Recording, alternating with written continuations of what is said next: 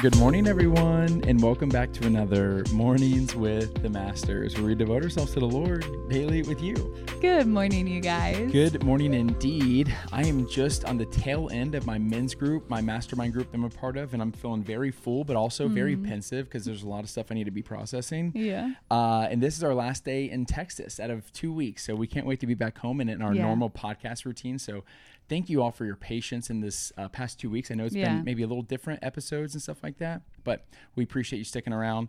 Anyways, we're picking up with day 3 of our 21 Days of Discipleship devotional in the Bible app. There's a link to that in the description if you guys want to follow along with us. And the scripture's all up in this one, so Tori's going to take it from here. Yes, y'all. Let's do it. Today's devotional is titled The Decision of Discipleship, and it says this. In John 3, John relays a conversation Jesus had with a Pharisee named Nicodemus. Jesus' responses and redirections are surprising. Instead of focusing on the signs he was doing, which is what Nicodemus asked about, Jesus pointed to his purpose for coming. It's in this conversation we find perhaps the most well-known verse in the Bible, John 3:16. For God so loved the world that he gave his one and only Son, that whoever believes in him shall not perish, but have eternal life. Again, most of us have heard this many times, but do we know what it means, what it says about God, and what it says about us? First, it tells us that God is generous, not selfish. He was willing to give what was most precious to him, his one and only Son. Second, to state the obvious, Jesus is the Son of God and came from God for the world. Third, we have a choice. We can believe Jesus is who he said he was and did what he said he would do, or not. Jesus lays all that out in this chapter. Finally, the result of our decision has massive eternal consequences. Believing sets our life on the trajectory of life forever with a generous Father. Rejection sets the course of our life in the opposite direction, towards selfishness and separation from the source of everything good. How will you set your course today? Discipleship starts with this decision. Do you take Jesus seriously? Do you believe he is who he said he is and did what he said he would do? If you're taking this step for the first time, don't go any farther on the journey with Jesus alone. Discipleship is not something we do by ourselves. Jesus called 12 guys to follow him because he knew that in isolation, they wouldn't be nearly as effective as they could be in community. Okay, so my answer is going to be, or I'm sorry, not my answer. You didn't ask me a question. Do you want to ask me a question? No, I guess my thought that we always just open up and talk about is going to feel a little different this time. And I want to talk about what it looks like to be discipled. I think I've shared before that this men's group that I'm a part of it's growing now, but there's probably 50 guys, but when I got in, it was around 30. And we all get together and talk about integrating our faith, our family, and our work together. Because what's happening with society is that there's a lot of partitioning happening. And what that means is that there's son of God Chad, and then there's husband Chad, there's dad Chad, and then there's worker Chad. There's all these different Chads, and I wear different hats at different times, but what's happening is whenever I do well with one, I hurt with another.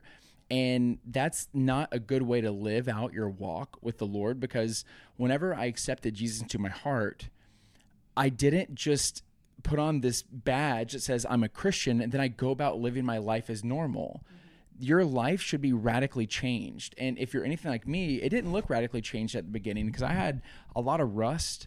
I had a lot of sharp edges about me. I was still cursing when I gave my life to Christ.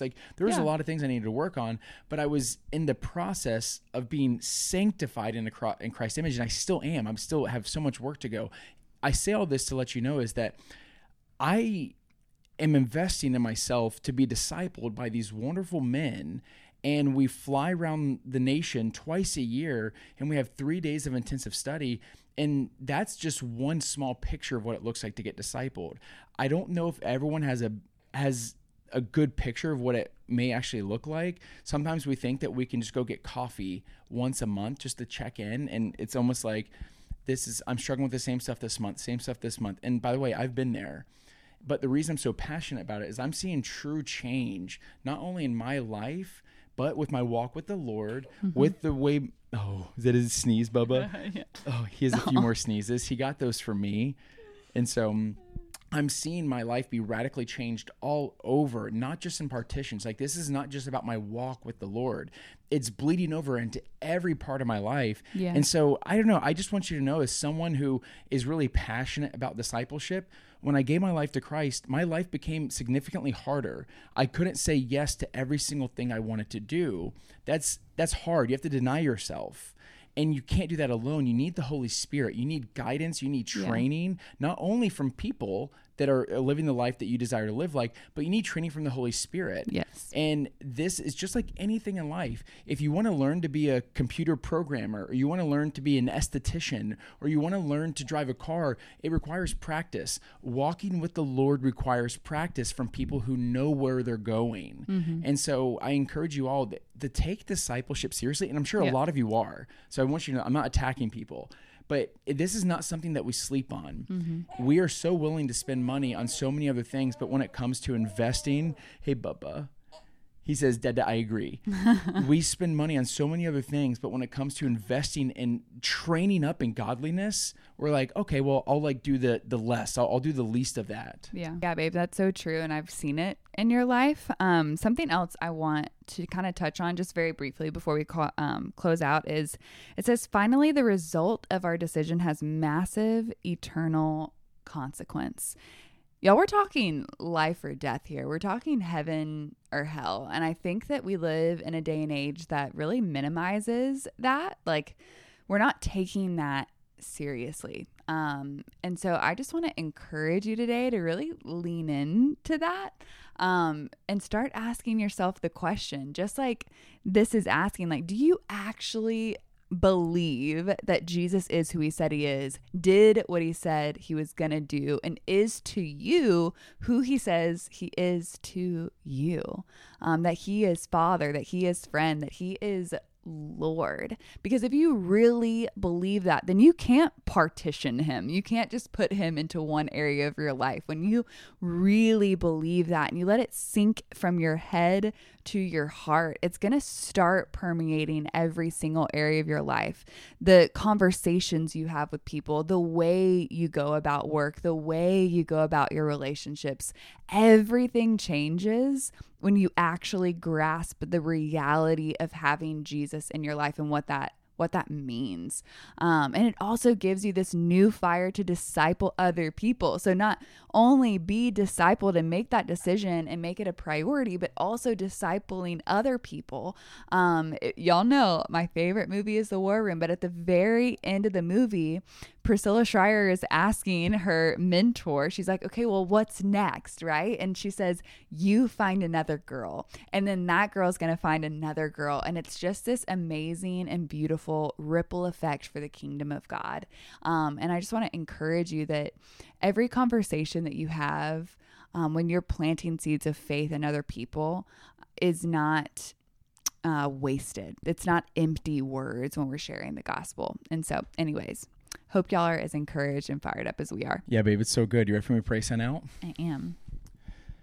Oh, Lord, thank you for helping us to make this decision to be discipled by you, Lord. And thank you for the people and the teachings and the different lessons that you're going to use to help us become more like you. Lord, I pray that you'll help us esteem the training that you have for us, God. I pray that you'll help us understand that this is a good thing. Just like when we talked about work recently, work was in the garden before sin entered the world, but now there's such a negative connotation like, oh, that's hard work. But God, work is good and training is good. Training up in godliness, that's an important thing for all of us, Lord. So I just pray that you'll give us just a renewed spirit to remember that our decision to follow you meant that we follow you. It means that we walk in your footsteps. It means that we lean into you when we have questions. It means that we press into community when we're struggling. It means that we help those who are struggling, God. This is a community effort, Lord. And I just pray that you'll just give us this heart to desire to grow in godliness and to not just receive you and that's it, God. Help us to continue this decision to accept you, to be a decision of being discipled by you, Lord. In your son's name we pray. Amen. Amen, God. Amen, y'all. And now's that perfect time to break out the worship music, break out the journal, and continue pressing to the Lord. Yes, and y'all don't forget that you are God's masterpiece. And don't forget that we love you. We love you guys, and we'll be talking to you tomorrow. Tschüssi.